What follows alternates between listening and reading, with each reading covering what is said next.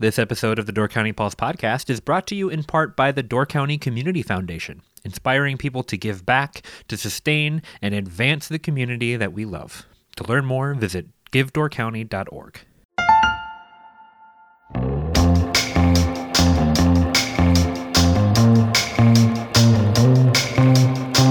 Hello, and welcome to the Door County Pulse podcast. I'm Miles Danhausen Jr., and today on the podcast, I am joined by Greg Dills. A lot of people who are listening to this podcast probably know him because they've had to take a phone in, they've had an emergency call, they've had problems with their connection. He's probably been more of a problem solver for most of you than anything else. But Greg, welcome to the podcast. Thank you, Miles. I'm honored to be with you today, and thank you for asking me in. Yeah, and I called you to have you on the podcast, and I wouldn't have thought of it, but Dave Elliott was like, Greg's retiring. You should really talk to him. I mean, he's been doing this for a long time. And I was like, yeah, that's a great idea, because we talk about technology a lot on this podcast, and we're always covering this in articles and stuff for the Pulse. And you've been involved with it so long in so many different ways. So for the listeners who don't know, Greg, tell us just kind of what you do and the business you've owned for 30 years. Well, yeah, back in 1990, I was operating small electronics two-way radio business out of my home, and I was following things, and I picked up the Press Gazette one night, and it said, Cellcom will be a new cellular company initiating service in Green Bay and Northeast Wisconsin. And up until then, it was just Milwaukee South. And I got excited about that. I thought that was interesting. So after a few months... And this is a time when people, when you say cellular service, everyone's like, what the heck does that mean? Exactly. If they weren't following it in Milwaukee and Chicago, they didn't know what it was. There was nothing up this way. So I watched them and watched them get started down there and read the subsequent articles about how they had put a tower up and they were selling bag phones. And I was in Green Bay, and I went to, it's called Gray's Court, and it's right off the little road where you come off the bridge on the other side, the high bridge. And it's a little stone building. It's still there. And I walked up to the door one day and knocked, and it was open. I walked in, and there were like 5 or 6 people sitting around the room. And that was the whole company. That was the whole Cellcom company. And I asked who was in charge, and they pointed me to Mark Crone. And I went back, and he was jostling papers on his desk, and I dropped a card on the desk. I said, just wanted to let you know that I've got a 180-foot tower on the Sister Bay Hill when you're interested, or if you ever are. Oh, he said, we got a lot to do down here, Greg. He said, we've just got it'll take us months and months and months to, get Green Bay taken care of. But thank you. Appreciate it. And this was long before they were paying Packers head coaches to promote their products. A long time before that. That's right.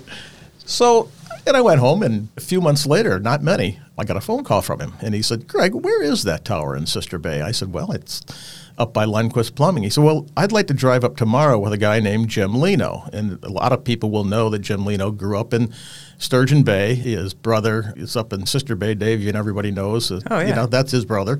And he was the engineer that built it, literally with his own hands, the whole Cellcom initial service. He was the engineer that laid it out, did a lot of the wiring himself, and worked on the sites. And he said, I'd like to bring my engineer up and take a look at it. So they came up, and we stood by the tower and shuffled our shoes around the dust. He looked at Jim, and finally he said, Greg, I'm going to offer you X number of dollars to put our antennas on this tower every month. Well, I just about fell over. Couldn't wait to call my wife, but I couldn't call her from the car. I couldn't you didn't wait. Have a bag phone? No, I didn't have a bag phone yet. We've mentioned that.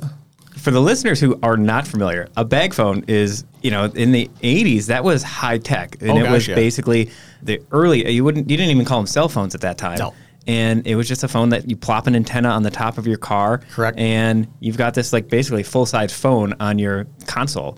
And a lot of firemen and emergency responders kind of had that early on. I think I remember my dad having it, and that's the only reason I remember him having it.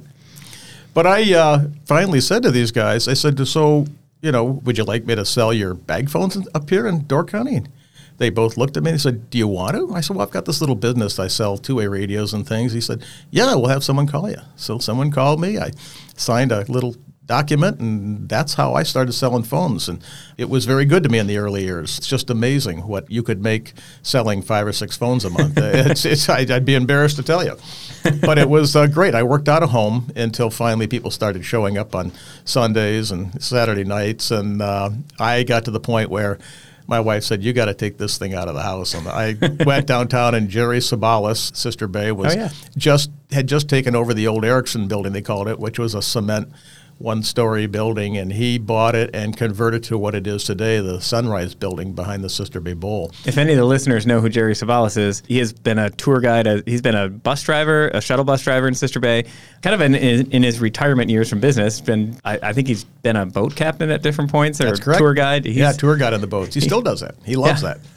He's a people person. He really does love that. He's great at that. So he built this building. I was his first tenant, and been there 27 years. That was 95. I moved from the house after 5 years and came downtown, and of course now we're 32 years later. Early on, when you start this business, did you see this as a long-term thing? Did you think this is something I'm going to do for the next 3 decades? Very funny is that I got two stories. That first of all, people come in the store all the time and say, "Oh, wow, Greg, you saw the vision. Boy, you really knew what was happening. You jumped on at the right time." I said, "I just told you what happened. It happened in a parking lot, while the dust was blowing around us." I had no idea that was going to ever be anything more than bag phones. I had no vision of smartphones or even portable phones or anything. The second thing is, after about 4 years, maybe 3 years, I came home one Christmas night, and I had been out selling and delivering phones, people giving them for Christmas, et cetera. And I said to my wife, Julie, we've got to kind of back off a little bit on our spending. And she said, "Well, really?" I said, "Yeah, it's been 3 years." And I said, "We sold a lot of phones, and we've made a very nice, income from it. But, honey, I don't know if there's anybody left to sell a phone to in Northern Door County that could need it or use it."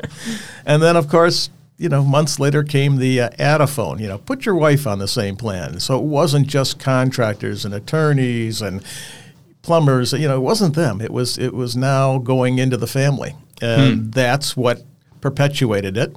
And then the portable phones came and made it more handy for people to have. And I mean, my gosh, the Nokia line was huge for a little while. Huge. That Nokia was and Motorola. Late 90s, right? That was the first one I remember of being like, "Oh, a bunch of my friends have it." Yeah, Nokia and Motorola were certainly head and head in those years and jumped ahead of each other all the time. But then we went from analog to digital.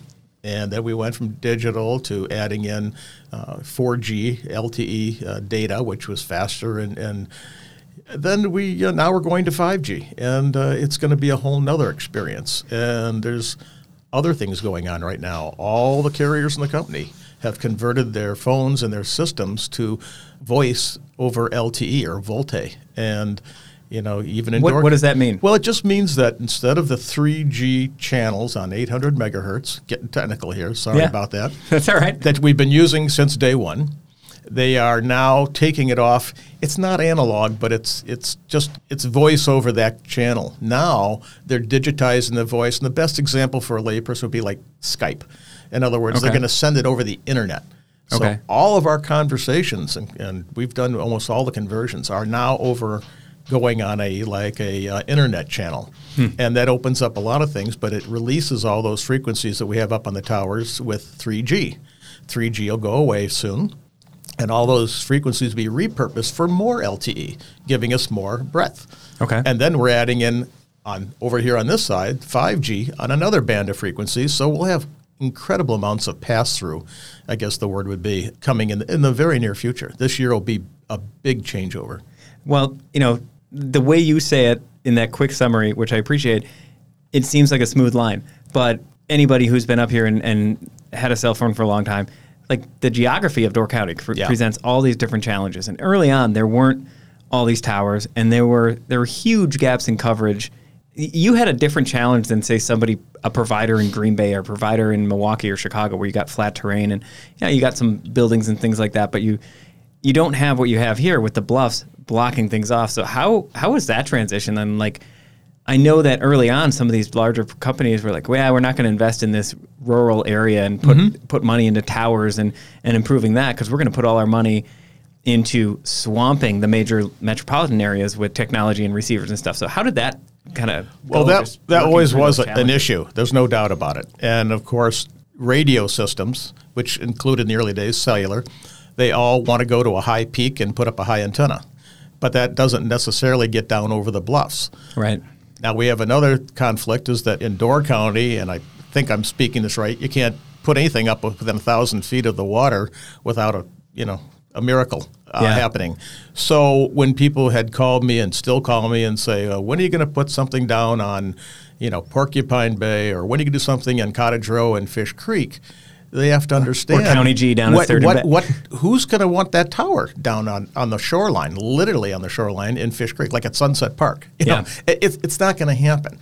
And cell phones, even though you can see hundreds of these red lights blinking across the bay, which you couldn't see 30 years ago, it's 12, 15, 20 miles across of those, and your little phone can't get over there and back. It may pick up the conversation and start it, but it'll drop the call very quick. So even boosters don't help, because when you aim a booster up over the bluff, you're just intensifying all that stuff that's coming across the bay. So it really isn't the answer. So for emergency services, didn't at one point they have to do some special things to bounce it, like so they could get connectivity going from like across the bay and back? Or something, or how did they solve that problem for emergency services? Something like that, right? Emergency services was more sites, more antennas. I think we're up to. I'm on that committee, but I think we've got 12, public safety towers. Back in the day, that your dad and I were working on things that in the 70s and 80s there were 3: north, south, and central. The other thing is that we work at, again, we'll get technical. We're on VHF, which is 150 megahertz, which bends over the earth a lot better than the 800, the higher frequencies, when we start getting up that spectrum. And they have a lot more power. Don't forget, the public safety radios are 50 watts in a car or truck, 5 watts in a portable. A cell phone has tenths of a watt. And no visible antenna. It's built into the phone. So you can see the challenges. But, people understood that to the best they could. They understood that we live in a county that just you can't get to every nook and corner. Yeah. What does the future hold for that? Is there, part of the reason that we've been able to expand it, because early on it was like, I don't know if I want to get a cell phone. They seem to be dropping all the time. It's a hassle or whatever. And then over time we started to fill a lot of those gaps. And now, like for me, there's a couple spots where I know there used to be one in Ephraim. I never get that Ephraim drop anymore coming around down the highway. There's a couple of spots where I know I'm going to lose it. But for the most part, my coverage has been really good for several years now.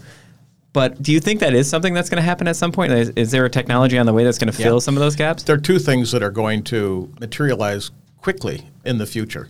I don't want to say 3 months or 6 months, but it's coming. One is, remember I just talked about everything moving over to a data channel, so to speak, the LTE, becoming, our voices will be going out. What that's going to help us do, and I can tell you that Cellcom is on the brink of launching it, will be what's called calls over Wi-Fi, which means when you live down in Porcupine Bay or if you live on Cottage Row, but you've got a robust cellular connection from Charter or Door County Broadband, somebody into your home, or even a satellite or whatever, you'll be able to walk in your house and in theory, it'll just go through the Wi-Fi instead of going over the signal that's weak from down the street. Other carriers have it. Cellcom's been working for several years now to do this, and you'll see the launch of that in quick time. It's not for me to tell you when or say when, but it is coming. That'll be a thing. You talked about towers. You're right. We're kind of towered out. Yeah. Not just us, everybody. That's not the answer anymore. The answer will be what's called small cells. And small cells, there's several of them in Sturgeon Bay that Cellcom has right now. They basically are put up on telephone poles, buildings at an intersection, big in airports, train stations, et cetera. And what they do is they have high frequencies, so they're very short range, but very good connection. Okay. So even places like Egg Harbor, et cetera, down around the curve there, where it's always been a nemesis. Eventually you'll see probably a small cell going in somewhere there and somewhere else. Again, you have to understand that even though I'm going out the door, I don't want to represent Cellcom in this fact, officially.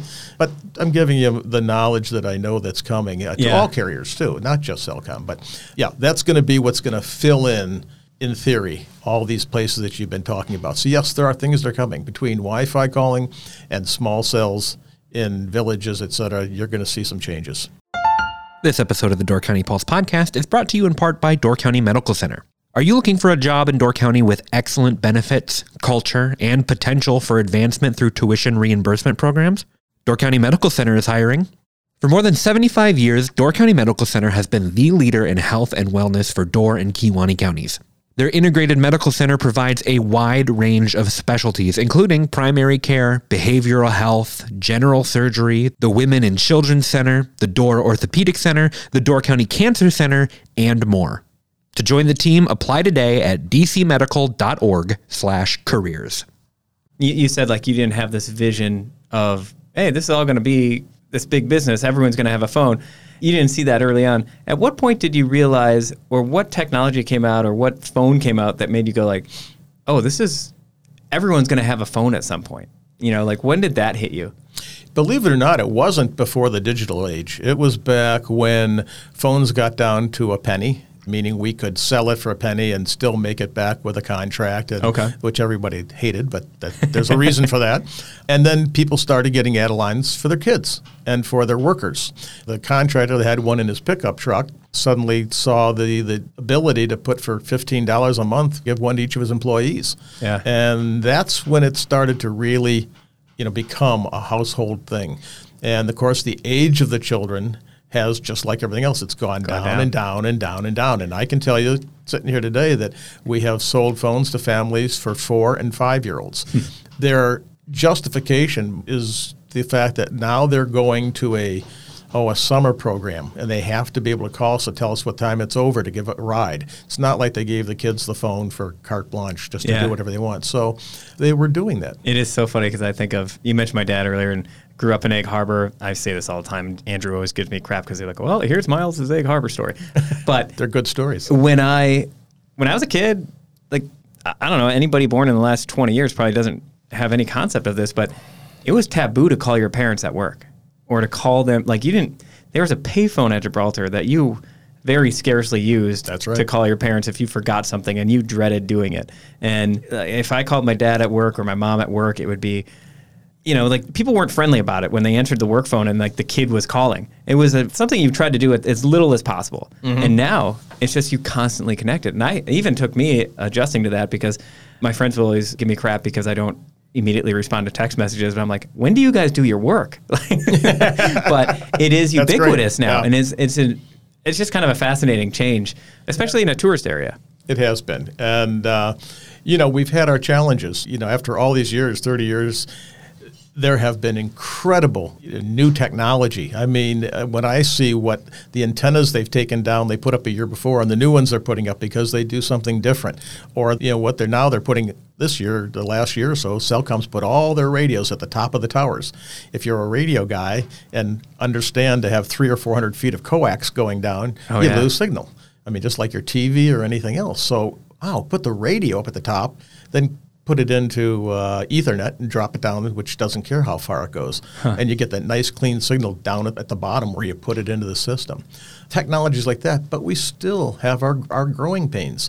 These new technologies I just told you they've launched, and we're all going to this VoLTE. There's other sides. There's some, not downsides, but to the user, they're seeing some differences. Some give and take. And now we've got to do it. And I've weathered it through the change from analog to digital, which, believe me, was a very painful year or so. People came in and told me what they thought I should do with those phones and give me back my flip phone. And I said, well, they're not going to work in another 6 months or so. I went through growing pains with LTE, and with our home, we had that 3G home broadband unit that we saved everybody from dial-up. Giving these things out for $49. That was a huge thing for a while. $49 a month for unlimited data. Or no, I guess it was 20 gigs or something. But the fact was that it was all-inspiring. People would tell me how they had to download a picture, go to Al's for breakfast, and come back and see if it was done yet. And now they could do it in just seconds. And that was a good 6-7 year technology. And then LTE came along, and it fell out of favor. It is pretty amazing if you think about it on a macro scale, like the amount of investment that goes into one technology. And I think of things differently. I buy something, I want it to last, I fix it, I keep repairing it, I keep, my pair of shoes I wear too long, that kind of thing. So it's hard for me to wrap my head around companies that can maneuver huge capital for a technology and then 3 years later ditch it and have to invest in the next new technology, and it totally changes. Like, you're just talking 30 years, and we're talking about several different waves in this. And I've gone through, I think my family growing up, we had the same phone on the wall for 20 years, right? Yeah, exactly. I've probably had 15 cell phones in 20 years? Good for you. That's good. Maybe. Yeah. You were like, yeah, I love it. I do. Obviously it's been good to me. I'm here today because I did it for 32 years and I enjoyed it. I loved doing it. And I loved being at the store and the people I worked with and everything. But, I've seen what cellular has done to our society. And I'm not a great big, I'm not going to rattle the sabers over there. Look what we've done and how good it is. I watch these kids walk around and bump into walls and things. And I was introduced at something one night, some sort of an event, and to speak. And I started off, I said, most of you don't know me as Greg Diltz. I own the cellular store in Sister Bay. I'm the one responsible for a lot of your kids walking into those door frames in your house. It got a good response. But, when I see young people just constantly on them, et cetera, I'm not a big fan of that. Yeah. And my grandchildren know, and my kids knew when they were growing up. But I wasn't harsh about it. But I just, I went, wow, but look at it. It's prolific. You're not going to change course. And they do wonderful things. Well, speaking of the things they do, I think, were you at the fireman's breakfast earlier this year? I can't remember if you were there. I was, yes.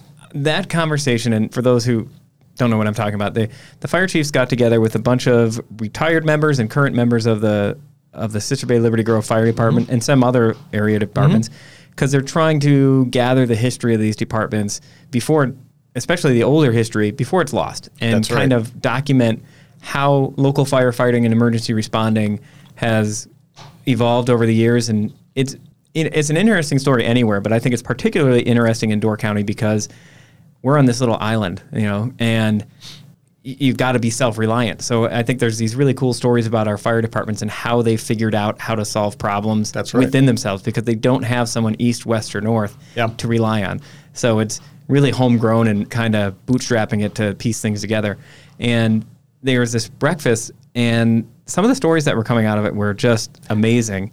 And one of them was how they used to respond and do fire calls where you would get the call at Casperson's, Clyde would get the call, and then his sons would run down the street, ring the bell or hit a button that would shoot a siren up, and that's how people knew there was a fire. That's correct. And then they put on a chalkboard, they would write the address, or sometimes not even the address, they'd just say Johnson Farm. And everyone just knew what they were talking about. So all the volunteers, which wasn't like an official member, it was whoever showed up, came down, drove the truck, and went to wherever that was. And you think of how long, and not every house had even a landline at that time. That's right. So if there was a fire, somebody might have to run down to the neighbor farm out in the country, and there weren't neighbors as close as they are now, make a phone call to Clyde, to emergency line. That's right. Then they run down the street. So you're talking 15, 20 minutes. Oh, gosh, yes. Before anyone even gets dispatched. That's right. Let alone get there and start putting it out. So, actually responding and saving a life or saving a house was a really daunting task back then. So now people have cell phones everywhere. Make that call immediately. It's just amazing how different that is when I was sitting there hearing these guys tell it. And it's not that, it's the older end of my dad's generation has those stories. That's right. You touched on something. I have some other information that's subsequent to that methodology. The next phase was when they put fire phones in all of the houses of the firemen. And they were your regular telephone. But when someone dialed 854-22124, I forget what the old number was for Sister, 2626, I believe. And they would do that. It would start ringing and ring constantly. There would be no interruption. Your phone would start ringing, and all the people would jump up out of their chairs and go over. Now, the first person on wouldn't say anything. He'd just get on and listen, and there'd be clicks every time somebody picked up. And somebody would have to figure out when there were 4 or 5 clicks on there, so we made sure we had enough people to listen. And then they'd say, fire department, what's your issue? And someone would say, oh, we've got smoke in the kitchen over at, so-and-so's house. They say, okay, we're on our way. And click, click, click, click, click, all these phones would go off. Then the first person at the station would hit that siren on the top of it.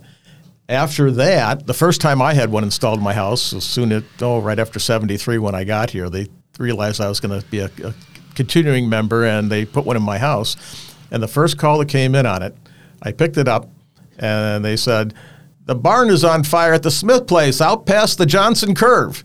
And they all said, okay, we're on our way. And they hung up, but I had no idea where we were going. I didn't know if I should drive around for a while. So I went out to the highway at Beach Road and 42 and waited for sirens. And when I heard them, I just waited until they came by and I joined in behind them. I had no idea where that was going to be. So you're doing the same thing like we do as reporters. Yeah, I grew up in Summers up here, but I'd been away for several years at college, et cetera. So I just didn't, I didn't know the familiarity like I did. So yeah, that happened to me. And then I talked to Lyle Lundquist one day, who was fire chief in the early 80s. And I was sitting with him at coffee one day, and I said, we could have a paging system up here instead of hitting that button.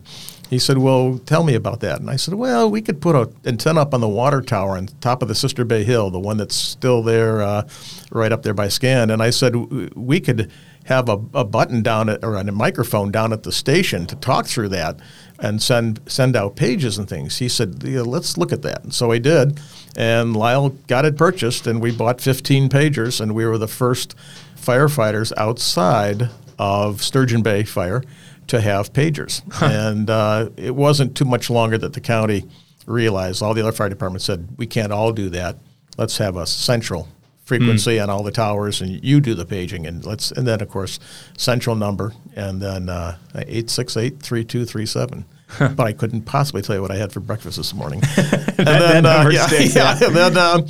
and then they did that, and then they went to 911, of course, eventually. So, but you're right. Technology just keeps, jumping on and doing things. And, it's amazing. I love going against what I said earlier about society and the demographics. It's hard to be without a phone. And I'm not a big phone. This is another thing people don't know. Not many people have my phone number, not because I've given it out, but because I haven't proliferated getting it out to people. Mm-hmm. I don't talk much on my phone. I do a gig or so a month of data, and it's there. But, I prefer to sit on my desk phone and talk rather than sit on a phone.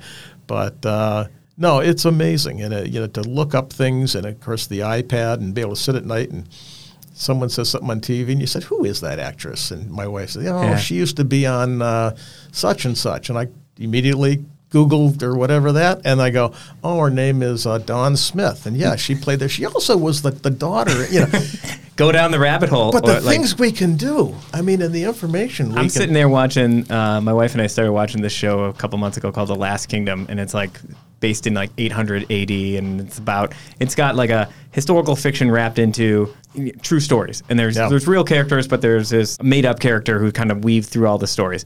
But I'm sitting there watching this and then looking up, what was King Alfred like in 894? And then next thing you know, it's the dual screen thing. I'm watching the show and reading this history, and there's pros and cons. One, I'm distracted. I'm not really all in on either one of them, which is bad. But I'm also learning all this history stuff, which is pretty fascinating to me, and going down a rabbit hole about all these things. But it's just amazing how much it has altered our lives, and really so quickly, because the iPhone's ubiquitous. It's only 10, 11 years old. Well, right? the iPhone there was BlackBerry for a while, which was complicated and had its issues, but as you know, the executive branch of the world picked it up very quickly, and it was worldwide, and it was quite something. Government used it for a long time because it had better security. That's right. And they actually, and I may not say this right, but they actually ran it through their own system. So when you called, the data back then, and the texting and the email, the messages, the emails, all didn't go through Cellcom server. To put it lightly, it went to Cellcom, and then it shot right through to BlackBerry's, I think it was in Canada, their server, one there and one in California or something. And some people who are more knowledgeable are listening and go, well, he's not completely right, but it was something like that. So when there was an issue, you really had to talk to BlackBerry, and they would solve it for you. And then the iPhone came out. It wasn't too long ago, 10, 11 years ago. Yeah. It hasn't been as long as people think. Right. 10, 11 years ago, yeah. And it has been, fantastic. Wow, what a, incredible device. I remember putting off that stuff because I was like, how do you actually touch the touchscreen technology? How is that actually going to work? And how is that going to survive being in your pocket? And obviously, I was an idiot. You and I probably got iPhones in the same day, because my staff used to say to me, why don't you take one of these and put it on your phone line and get rid of your. I said, I really don't. I'm not really. No, I don't see it. Well, a lot of us loved the Motorola Razr flip phone. That's that right. was everywhere for a while, and it was just small enough, but cool enough. And all I want to do is talk. Yeah. I don't need it. I'm not sure what that does, but I don't need it. I was like anti-texting for a while too. Absolutely. The girlfriend of mine ended that.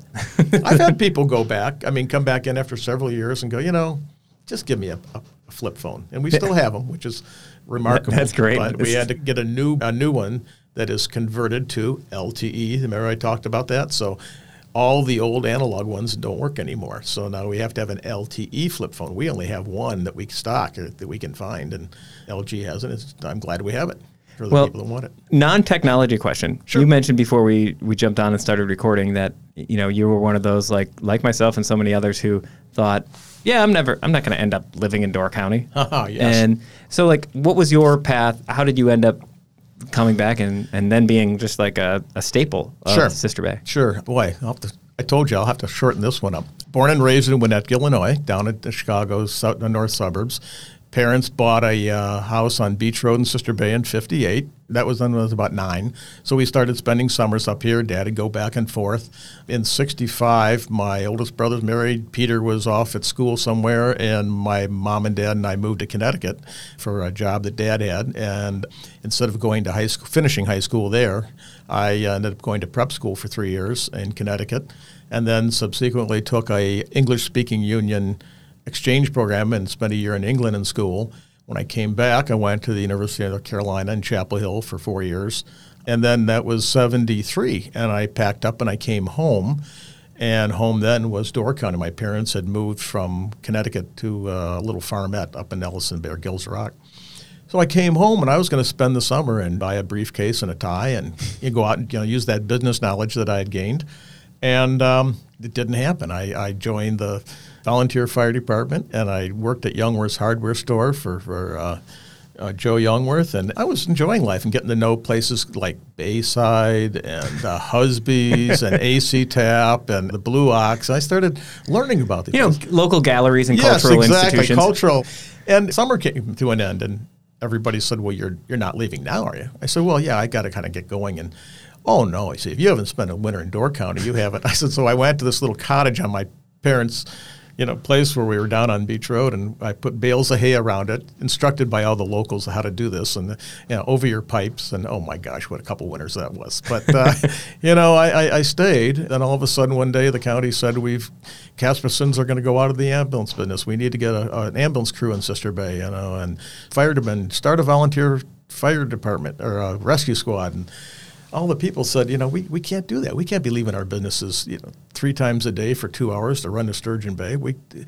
You do it. You did it in Sturgeon Bay just recently. Start one up here. Well, Baldy Breidenhagen, the sheriff, said, okay, I'll start one up here. And before you knew it, Dick Burris and I and another gentleman, Joe Mango, who now lives in Sturgeon Bay, we were the first 3 hired, and we were given a Red Cross book and a white smock and a new ambulance and at the Sister Bay Fire Station and said, go to it. And they started paging us the night after Clyde gave up the ambulance, and that was February of 75.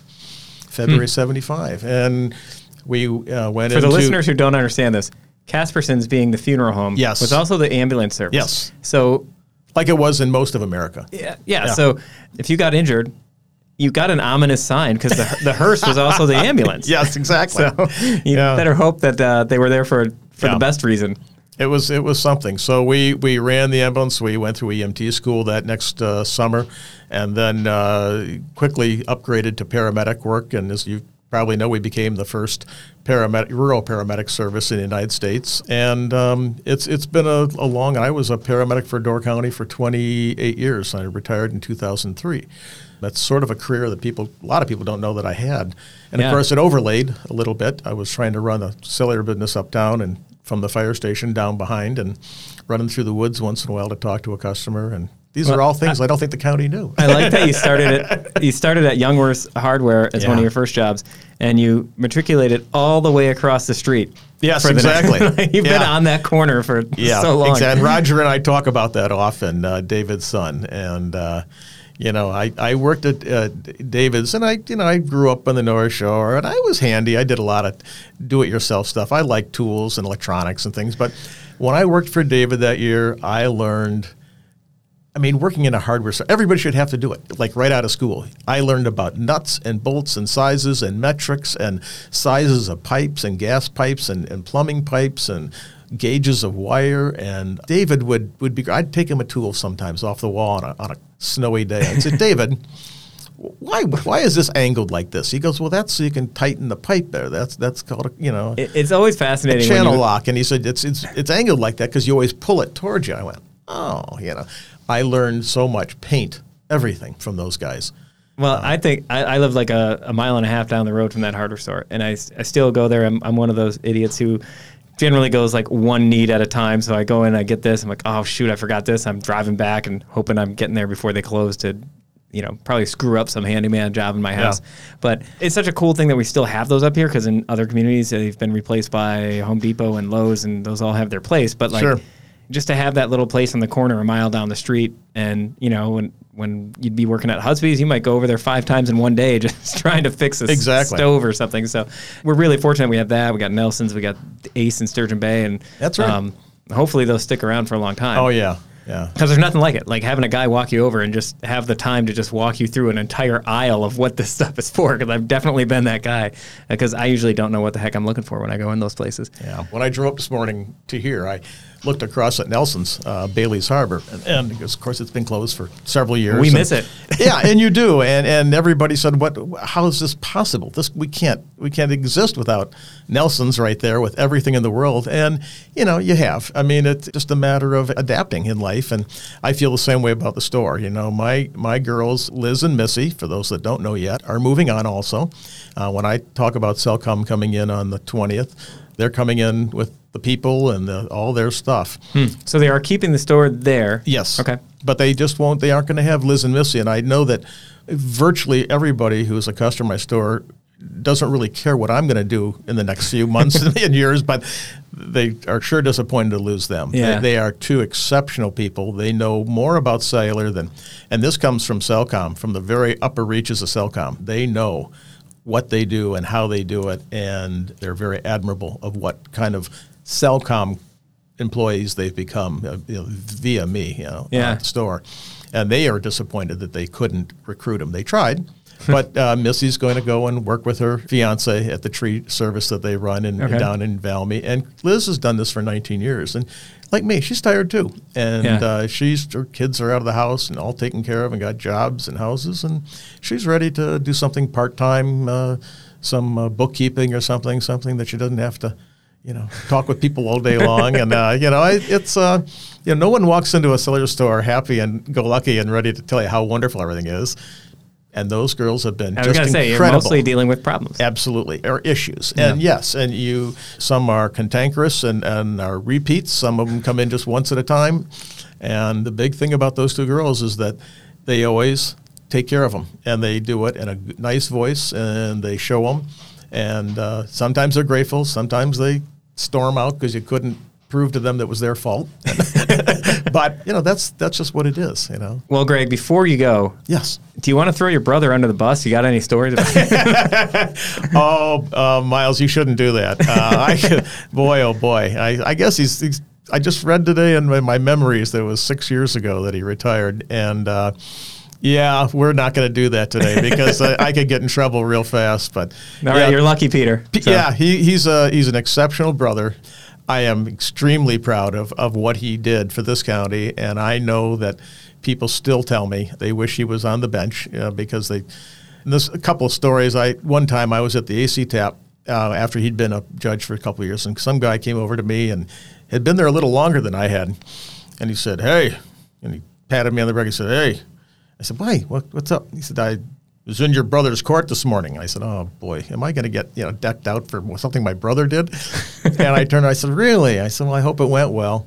"Well, it didn't." He said, "I got divorced, and she got all this and everything." I said, "Oh boy." And I said, "Well, I'm sorry to hear that." He said, "Yeah, but you know what?" I said, "No what?" He said, "That brother of yours is a hell of a guy." He said, "He explained everything to me," and he said, "Bob," he said, the reason I'm giving her this is because of this, and she's got the kids, and the reason she's going to get this. And he said, he was right. And he made it. I understand it now. He said, I'm not happy, but he said, yeah, he was a good guy. He really made me feel better coming out of there. And I heard that a lot during the years he was a judge, and I'm proud of him for that, because everyone always said he was the most incredible listener, which he was. That's something a gift he has had all his life. He listened to people. Yeah, I appreciate that. And, we said your job is mostly dealing with issues. Your brother's job was yes, 100% dealing with issues as a did. circuit court judge in Door County.